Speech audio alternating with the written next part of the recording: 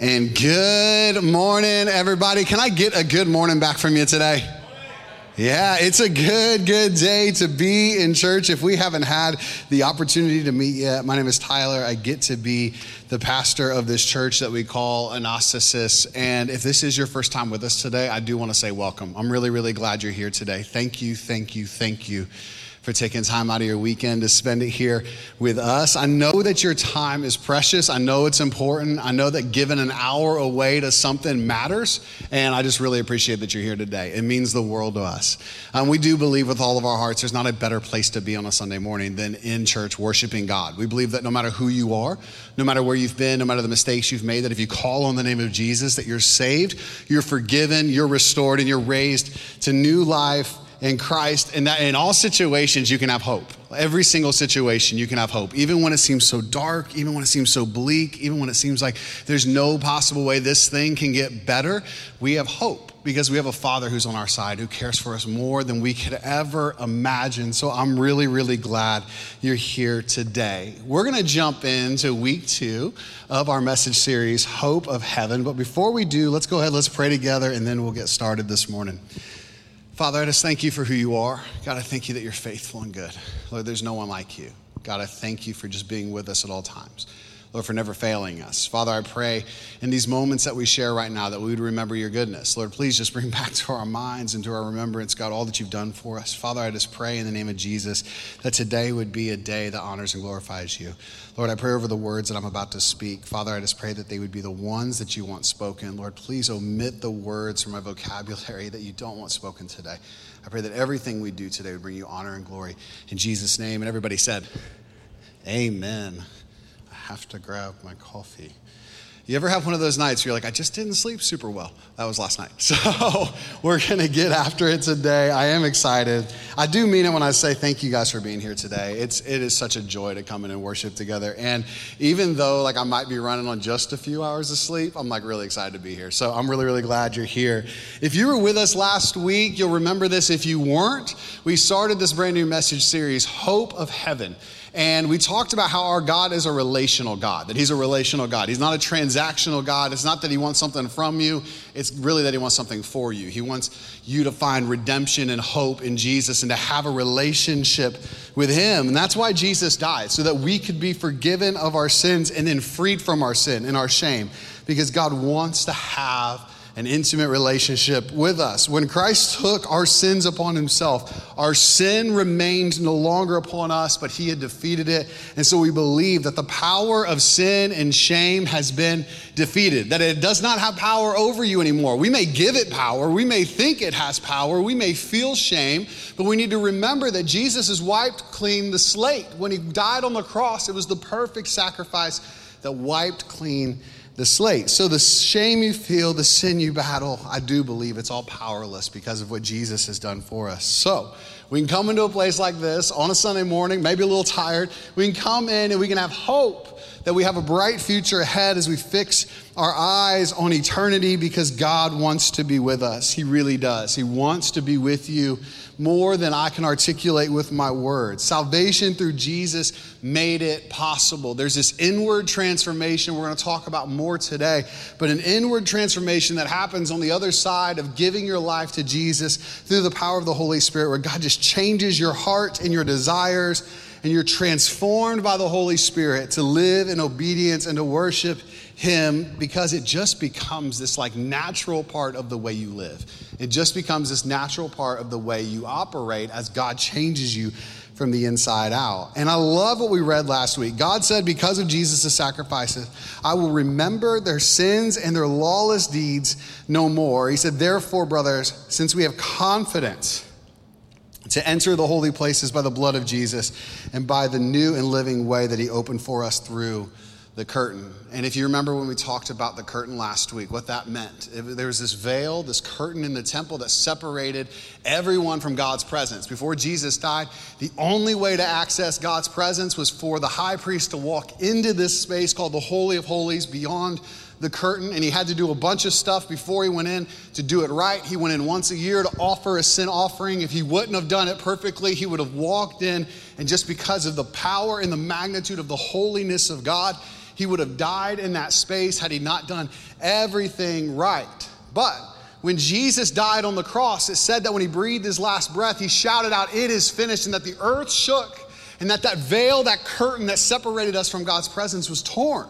And God's presence came rushing out to meet us, because that was his desire and his heart all along, that he would never be separated from his creation. And so here's the deal. We live in a day and age now that I think people 7,000 years ago would only have dreamed of, that are going, oh my goodness, you get to walk with God. You get to walk so nearly to God. You get to have a relationship with God. We are no longer separated. So day after day, moment by moment, I believe with all of my heart, we need to draw near.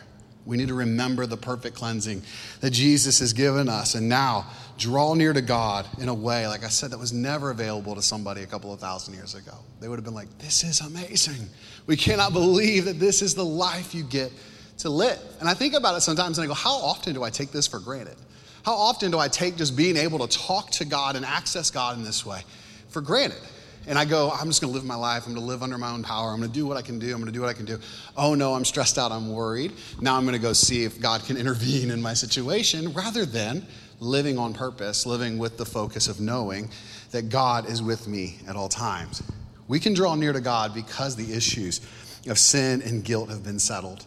And because they've been settled, I believe with all my heart, that's why God chose you to be where his Spirit resides. You see, the Holy Spirit doesn't just live around you, but he lives in you. Once we were separated by that giant curtain, we couldn't go near him.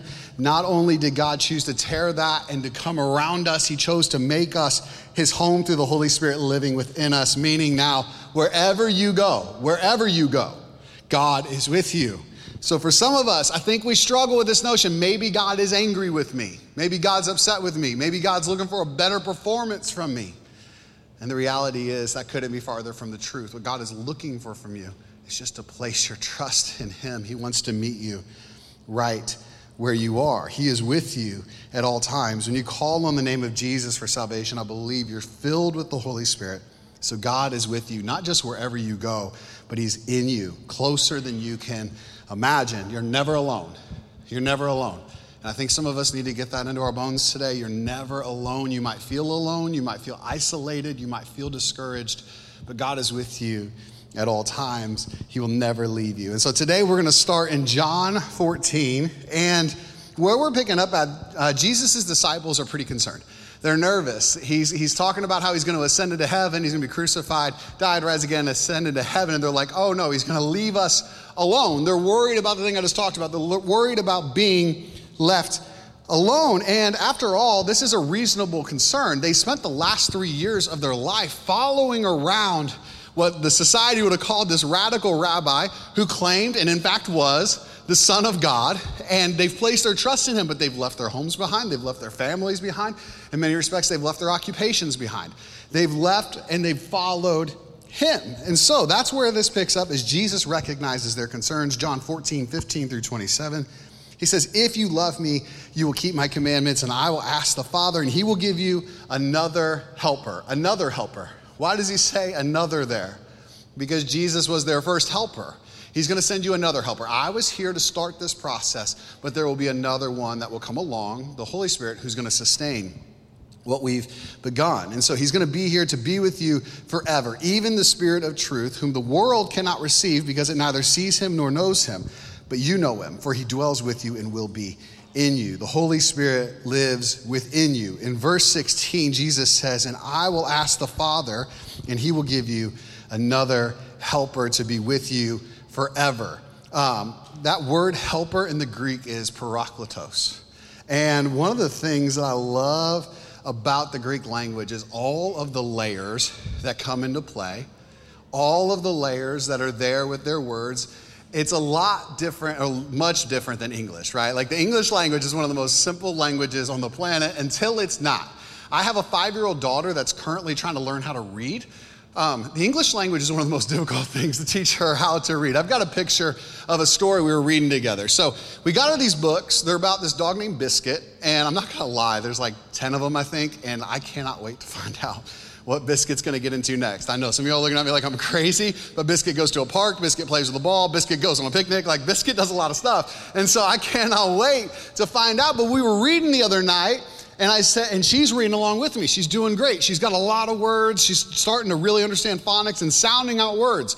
But the English language is terrible for trying to sound out words. She read it, she goes, you.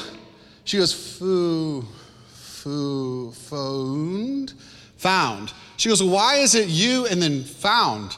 Why is it you and then foul? And I was like, because somebody 600 years ago decided to make some rules up that didn't make any sense. You know, like, I don't know, sweetheart, I'm so sorry. We got later in the book, I don't have a picture of this, but the word bright was in there. B-R-I-G-H-T. She starts trying to sound out bright. She's like, Brigitte, Brigitte. And I'm like, no, oh my goodness, I'm so sorry, sweetheart. This is like the hardest thing on the planet. I wish it was better. And while I normally always love simplicity, I love simplicity. If we have the word bright, it literally just means bright. It doesn't mean anything more than that. When I read scripture, I'm infatuated with the layers and the meaning behind each word, as it can have a phrase or multiple different terms assigned to it. And so we have this word, parakletos, which is here for the word helper, and it's so layered to mean helper, advocate, defender, or comforter. And depending on the translation you use, I'll put a different one of those words in there, and you may see the word comforter in that passage under a different translation. And my favorite thing about that is it isn't saying comforter in the way that we think of comfort, or even like coddling. It's comfort in strengthening, encouraging, building you up. And so when I read this and I hear Jesus say, I'm going to send you another helper, an advocate, I'm going to send you an encourager, I'm going to send you somebody to strengthen you. When your knees are weak, when your arms are heavy, when you don't know what to do, I'm going to send somebody to strengthen you, to help you every single step of the way. So when you're afraid, when you're overwhelmed, when you're discouraged, I believe with all my heart that the Holy Spirit will be your strength. He will give you the courage to take a step forward. And if you're discouraged, overwhelmed, or fearful, I don't say this to minimize your feelings, but really to encourage you today. You can have hope because the strength and the hope of heaven resides within you.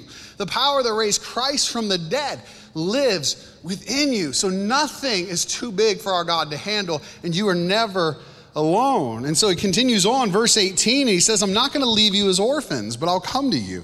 Yet a little while, and the world will see me no more, but you will see me. Because I live, you also will live. In that day, you will know that I am in my Father, and you in me, and I in you. And whoever has my commandments and keeps them, he it is who loves me, and he who loves me will be loved by my Father, and I will love him and manifest myself to him. I will make myself known to him. And I noticed this as I read this week, there's so much unity in what he's talking about here because the Holy Spirit unifies. One of the things the Holy Spirit does is it unifies us with Christ and us with other believers. And so Jesus speaks of this unimaginable unity with the Father and the Son. And this is something they would have never been able to imagine back then. But how is it possible? Well, it's possible because now the Holy Spirit's in the equation, not just around us, but within us. And so this unity is marked first by knowledge of God. He said, whoever has my commandments. And then it's marked by obedience to God and whoever keeps them. And then it's marked by love. And it said that whoever keeps this and does this obediently is one who loves me. And then it goes on and it said, and you're going to receive the love of God the Father. And finally, the union is marked by the revelation of Jesus himself. As he said, I'm going to make myself known to you. I'm going to manifest myself to you. All of this flows from the unity with God in you through the Holy Spirit. And as you can imagine, Jesus is saying all this, and you may even feel all this right now. I felt it when I read it this week in studying it, but these guys, they're college-age guys, his disciples who he's speaking this to. This had to be a lot for them to take in. They're like, okay, what? I'll be in you, and you'll be in me, and he'll be in us, and we'll all be together, and we'll all be around. And he's sitting there trying to explain, no, this beautiful, unbelievable, intimate relationship you get to have with God, who's going to be closer than you can imagine. And so finally, one of the guys steps up. Jesus' disciples are usually like, we believe, right around 16 to 22, 16 to 24, somewhere in that age range. And so one of them has the courage to step up. And it says, Judas, not Iscariot, important distinction, said to him, Lord, how is it that you will manifest yourself to us and not to the world? Good question. Jesus answered him, if anyone loves me, and he will keep my word, and my Father will love him, and we will come to him and make our home with him.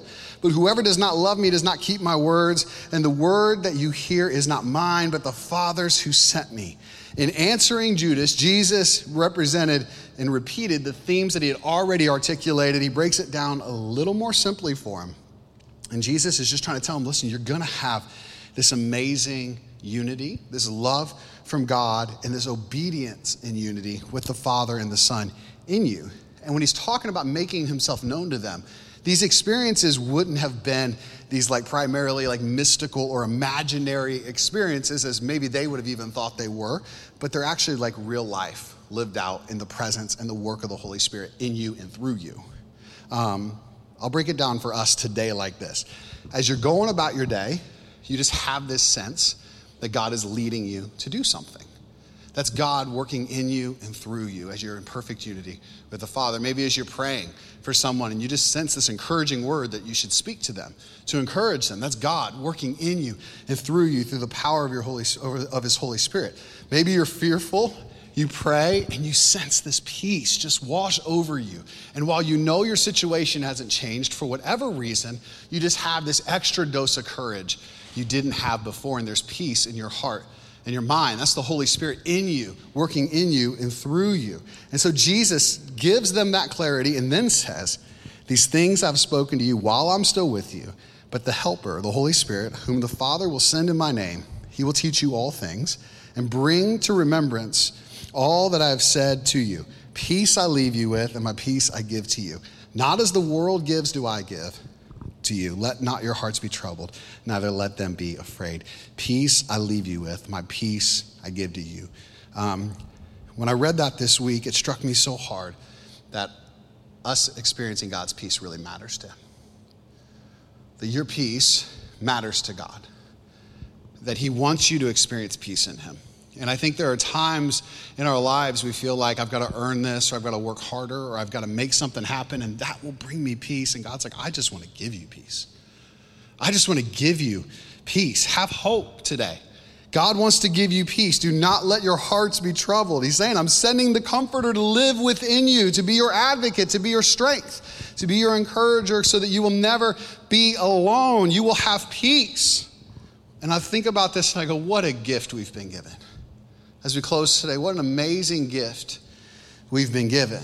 What an honor to be the place where God chooses to have his Holy Spirit dwell and to live. Do we understand how amazing that is? Do we get how incredible this is? That God looks at each and every one of us, broken, not in perfect condition. We haven't got it all figured out. We haven't solved all the world's problems, yet he's like, I want you. I want to reside in you. I want to strengthen you. I want to walk with you. I don't know if you felt rejection in your life or somebody told you weren't good enough, but I believe that the creator of the universe is on your side saying, no. I think you're more valuable than you can articulate. That's why my son died. I want to live inside of you. I want to walk with you. The Holy Spirit dwells within you to strengthen you, to teach you, and to bring back to remembrance all that Jesus has taught. And it reminded me, as we read last week in Hebrews 10, and it says, and the Holy Spirit also bears witness to us, for after saying, this is the covenant that I will make with them after those days, declares the Lord, I will put my laws on their hearts and write them on their minds. Then he adds, I will remember their sins and their lawless deeds no more. Where there is forgiveness of these, there is no longer any offering for sin. God is saying, I want to free you. I want you to have peace day after day, eternally. I'm going to do it through giving you my Holy Spirit to live inside you, to carry you, to walk with you. You can walk in freedom now because God has cleared your slate of your failures and of your sins. And you can walk confidently in your identity as God's child. And the Holy Spirit's going to remind you of that. He's going to strengthen you, and he's going to lead you to live obediently. And in all of this, I believe your heart and your soul will have peace. When I talk to most of anybody, really, one of the things people are like generally looking for is either for their world to slow down, or they're looking for their mind to stop racing, or for whatever problems they experience in their life to kind of dissipate and fade, or they're looking for something tangible that they think is going to bring this rest to their hearts and their minds. And the reality is, in this life, you are going to have trouble. That's what Jesus said. But he said, but take heart. But take heart, have confidence, have hope that I've overcome the world. And the reason we can take heart and have hope and have confidence is because God lives within us. Our hope and our peace does not come from something we acquire or a problem fading into the distance or somebody leaving our life or coming into our life or whatever the situation may be. Our confidence and our peace comes from placing our trust in God. And so I want us to jump over to Romans 8 really quick. And it says, Romans 8, 1-6. He says, therefore, there is now no condemnation for those who are in Christ Jesus, because through Christ, the law of the Spirit gives life and has set you free from the law of sin and death. For what the law was powerless to do, because it was weakened by the flesh, God did by sending his own Son in the likeness of sinful flesh to be a sin offering. And so he condemned sin in the flesh in order that the righteous requirement of the law might be fully met in us who do not live according to the flesh. We don't live according to the flesh. We don't fix our eyes on the things of the flesh, but according to the Spirit. Because those who live according to the flesh have their minds set on what the flesh desires. But those who live in accordance to the Spirit have their minds set on what the Spirit desires. And the mind is governed by the flesh is death. But the mind governed by the Spirit is life and peace. The mind governed by the flesh is death. But the mind governed by the Spirit is life and peace. And I believe with all my heart that God wants you to experience his peace. God wants you to know his peace, but I believe it starts with yielding, with stopping, and with giving up our control to the Holy Spirit in our life. I believe freedom and peace start with surrender. And surrender is a decision that we have to make. It's not a decision that anyone will make for us. I know as a kid, like my mom would basically create little life situations to help me make the right decisions. And there are times that the Lord is going to absolutely let you walk through certain things so he can craft your heart and mold your heart. But at the end of the day, you still got to make a decision to say, I want to give my life to Jesus. I want to surrender. I want to stop fighting on my own. I want to walk with God. I want to place my trust in him. And Paul gives us an easy way to determine if we're walking in the Spirit or if we're walking in the flesh. And he says simply see where your mind is set, because the mind is the battleground of the flesh and of the Spirit. God wants the Spirit to rule over the flesh, but when we allow the flesh to rule over the Spirit, we find ourselves bound in these sinful patterns, a pattern of desperation and in constant search for hope and meaning and belonging. But when we walk in the Spirit, it means that the course and the direction, the progress of our life is directed by the Holy Spirit. It's this continuous, progressive, forward motion. And as we move forward with the Holy Spirit, he breathes life and peace in us. And he gives us a deeper understanding of our identity as children of God, removing our search for meaning and belonging in every other space. And he sets our hearts and our minds and our souls at ease. But we have to submit to the Spirit's leading in our life. It's a simple answer, but it's not always an easy answer, right? All of us love control. There's not a single one of us. Some of us love it more than others, but every single one of us like to be able to make the decision or like to be able to determine the outcome. So it's a simple decision. It's not an easy decision, but I believe it is the best decision that we could possibly make. And the reality is, submission is not a new concept. It's how we gained our freedom. Jesus submitted to God the Father when he said, I'll go to the cross. I'll do what you've asked me to do, even though it's going to be hard and I wish there was a different way. We'll do it. We'll do it. And so for us, we submit. Just as Jesus was treated as a sinner, he did not deserve the punishment he received on the cross. He gave us life and peace that we do not deserve, so we submit to God. And submission is not a one-time decision. It's not like, okay, 8 years ago, I turned my life over to the Lord. From then, I've just been on cruise control by myself. That is not the way this works. Following Jesus is a daily submission moment where we go, God, I want to give you my heart. I want to give you my life. I want to give you my motives. I want to give you my desires, whatever it is you want to do in me. God, do what you want to do in me. And Paul expands on this thought by writing this in verse 7. The mind governed by the flesh is hostile to God. It does not submit to God's law, nor can it do so. Those who are in this realm of the flesh cannot please God. I read that and I was like, this is one reason why we cannot look at the world and go, they should be doing better.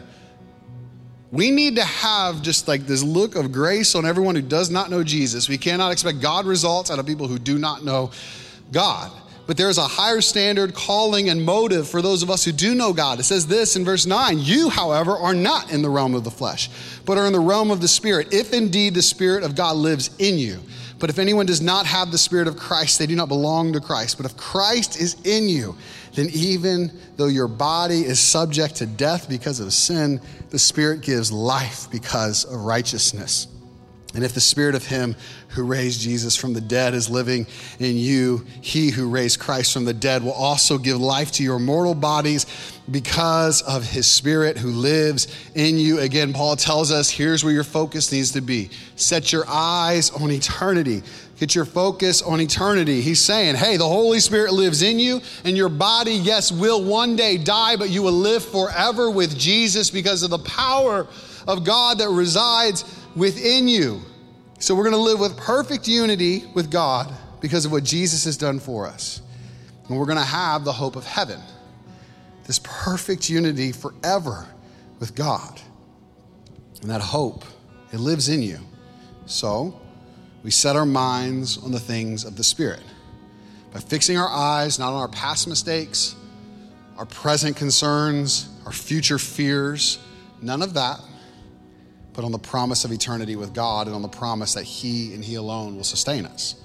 Verse 12, therefore, brothers and sisters, we have an obligation, but it's not to the flesh to live according to it. For if you live according to the flesh, you will die. But if by the Spirit you will put to death the misdeeds of the body, and you will live. The path to life is through submission to the Spirit daily. The path to peace is through submission to the Spirit daily. If you feel overwhelmed, if you feel like you just can't get out of the situation you're in, if you feel like you're trapped, the path is through submission, not through fighting harder and controlling more. Ask him to eliminate your selfish and sinful desires. Ask him to give you the desires and the things of God. When you're weak, seek him for strength, not something else, not someone else. He desires to strengthen you. I believe that's why he's here, to be your helper, to be your advocate, to strengthen you all of your days. So, verse 14, for those who are led by the Spirit of God are the children of God. The Spirit you received does not make you slaves so that you live in fear again. Rather, the Spirit you received brought about your adoption to sonship. And by him we cry, Abba, Father. The Spirit himself testifies with our spirit that we are God's children. Now, if we are children, then we are heirs, heirs of God and co-heirs with Christ, if indeed we share in his sufferings in order that we may also share in his glory. Living as a child of God means this intimate, joyful, full relationship with God. A child can have this relationship with God so close. He said, they'll cry out, Abba, Father. It's like my kids when they need something going, Daddy, I need your help. Come. It's the same way, just so close. It's not, I've got to petition my father through a letter. Hopefully he shows up this time. I'll reach out to his secretary at work and maybe he'll call me back. Like, that's not the way it works. Daddy, I need you. Father, I need you. What do you need, son? I'm here. He's with you. Wherever you go, whatever you face, whatever you're up against. I don't know what your relationship was like with your earthly family, your earthly father. Whatever it was, I want you to toss it aside and understand that there's no limit to the love and the grace and the hope that our God has for you. The love that he wants for you, the desire he has to strengthen you and to walk with you. And so we've been adopted as sons and as daughters of God, to have the closest of relationships with him. And Paul's writing in this letter to Roman Christians. And as I was looking things up, researching this week, spending time just dissecting this passage, one thing stuck out to me that I just didn't understand. But in the first century, Roman Christians, these guys, if they would have adopted a son, it was somebody they deliberately chose to carry forth their name. It was somebody they hand-selected to say, you are my son, you will carry forth my name. You will inherit all that I have. That was who they chose when they adopted somebody. It wasn't like, well, I need a son, so give me somebody. It was like, no, you. And I believe with all my heart that that's the way God sees you. We're adopted into God's family, saying, no, you. I want you. Specifically you. God values your life so much. So have hope. You may not feel like you matter today, but you matter to God, and he wishes to give you freedom through salvation in Jesus, and to sustain that freedom through the power of his Holy Spirit living within you. So now Paul redirects his teaching towards something that I think we often feel like we encounter, and that's how to live while suffering and our mindset in the midst of turmoil. And he talks about hope, and he says, I consider that our present sufferings are not worth comparing with the glory that will be revealed in us. Paul is not blind to the sufferings of the human existence. He spent much of his life following Jesus in prison because he followed Jesus and was leading the church. And he's saying, my present sufferings don't even compare to what eternity with God is going to be like. So get your eyes there. And he says, we know that the whole creation has been groaning as in the pains of childbirth right up to the present time. Not only so, but we ourselves who have the first fruits of the Spirit groan inwardly as we await eagerly for our adoption to sonship, the redemption of our bodies. For in this hope we were saved. But the hope that is seen is no hope at all. Who hopes for what they already have? But if we hope for what we do not yet have, we wait for it patiently. We wait for it patiently. The fulfillment or the full redemption of our lives is something that is still distant until we see the other side of heaven. But we place our trust, our hope in Jesus, and we persevere with patience, believing this promise will become a reality. And so patiently we persevere through this life. And how do we do that? How do we persevere patiently? He says, well, this is how. Verse 26, in the same way, the Spirit helps us in our weakness. We do not know what we ought to pray for, but the Spirit himself intercedes for us through wordless groans. Did he say that the Spirit helps you when you're perfect, when you're strong, when you've done everything right, when you've got it all figured out and he likes your plan? No, it's in our weakness. When we are weak, he is strong. He battles on our behalf. When we are weak, when we don't know what to do, when we don't know how to pray, have you ever been there? Life's just so overwhelming. You're like, God. And nothing else comes out because you're just like, I'm just so overwhelmed in those moments. The Holy Spirit who lives within you is crying out on your behalf. He's not crying out how we cry out, where it's whatever comes to the first part of our mind sometimes. But he's asking specifically for what God already wishes to give you. Life and peace. He is our comforter. He is our strength. He is our advocate. He is our helper at all times, not just in the good times, not just in the bad times, but in every single moment. He is always with you. And he says, and he who searches our hearts knows the mind of the Spirit, because the Spirit intercedes for God's people in accordance with the will of God. And we know that in all things, God works for the good of those who love him and have been called in according to his purpose. Your situation will never be perfect. I'm sorry, it's really good news. Your situation will never be perfect. Your circumstance will never be perfect, but you have a perfect God who loves you, who will be with you at all times. It will never, ever, ever be just perfectly smooth sailing in your life. You get rid of one issue, guess what? Life's got another one coming around the corner, but God is able to work all things together, not independently, but together for your good. Like this holistic building up of your faith, this holistic benefit that you're going to walk through this difficult season with God, and it's going to strengthen not just an aspect of your faith, but the whole thing through the working of his Spirit within you.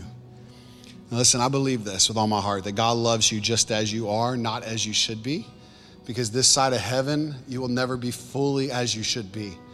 But God loves you so much that he doesn't want you to stay where you are either. And that's why his Spirit resides within you, to craft you, to change you, to mold you, to help you propel forward in following Jesus. It's a labor of love from God to us because he does love us so dearly. So let's close with this. What then shall we say in response to these things? If God is for us, then who can be against us? He who did not spare his own son, but gave him up for us all, how will he not also along with him graciously give us all things? Who will bring any charge against those who God has chosen? It is God who justifies. Who then is the one who condemns? No one. Christ Jesus, who died, more than that, who was raised to life, is at the right hand of God and is also interceding for us. Who shall separate us from the love of Christ? Shall trouble or hardship or persecution or famine or nakedness or danger or sword? As it is written, for your sake we face death all day long. We are considered as sheep to be slaughtered. No, in all these things, we are more than conquerors through him who loved us. God is for you. If God is for you, then who can be against you? No matter the circumstances, none of the sufferings of the present time can separate us from the love of God. And this makes us conquerors and more through the power of the Holy Spirit, because the Holy Spirit is living within us to give us the strength to do so. Last couple of verses, I promise. Verse 38. For I'm convinced that neither death nor life, neither angels nor demons, neither the present nor the future, nor any powers, neither any height or depth, nor anything else in all creation will be able to separate us from the love of God that is in Christ Jesus, our Lord. Nothing can separate you, ever. Nothing can separate you, ever. If you're a follower of Jesus, I want you to recognize that and know that. He's with you at all times, refining you, strengthening you, reminding you of what it means to be a child of God. So do not fear. Have hope, because the same power that raised Christ from the dead is living in you. So let's remember, what we bow to matters. Where we fix our eyes matters. Where we set our minds matters. Remember what we said earlier, those who live according to the flesh have their minds set on what the flesh desires, but those who live in accordance with the Spirit have their minds set on what the Spirit desires. The mind governed by the flesh is death, but the mind governed by the Spirit is life and peace. Choose life. Choose peace. And have hope that God will never leave you. For all your days, he is always with you. Let's pray together.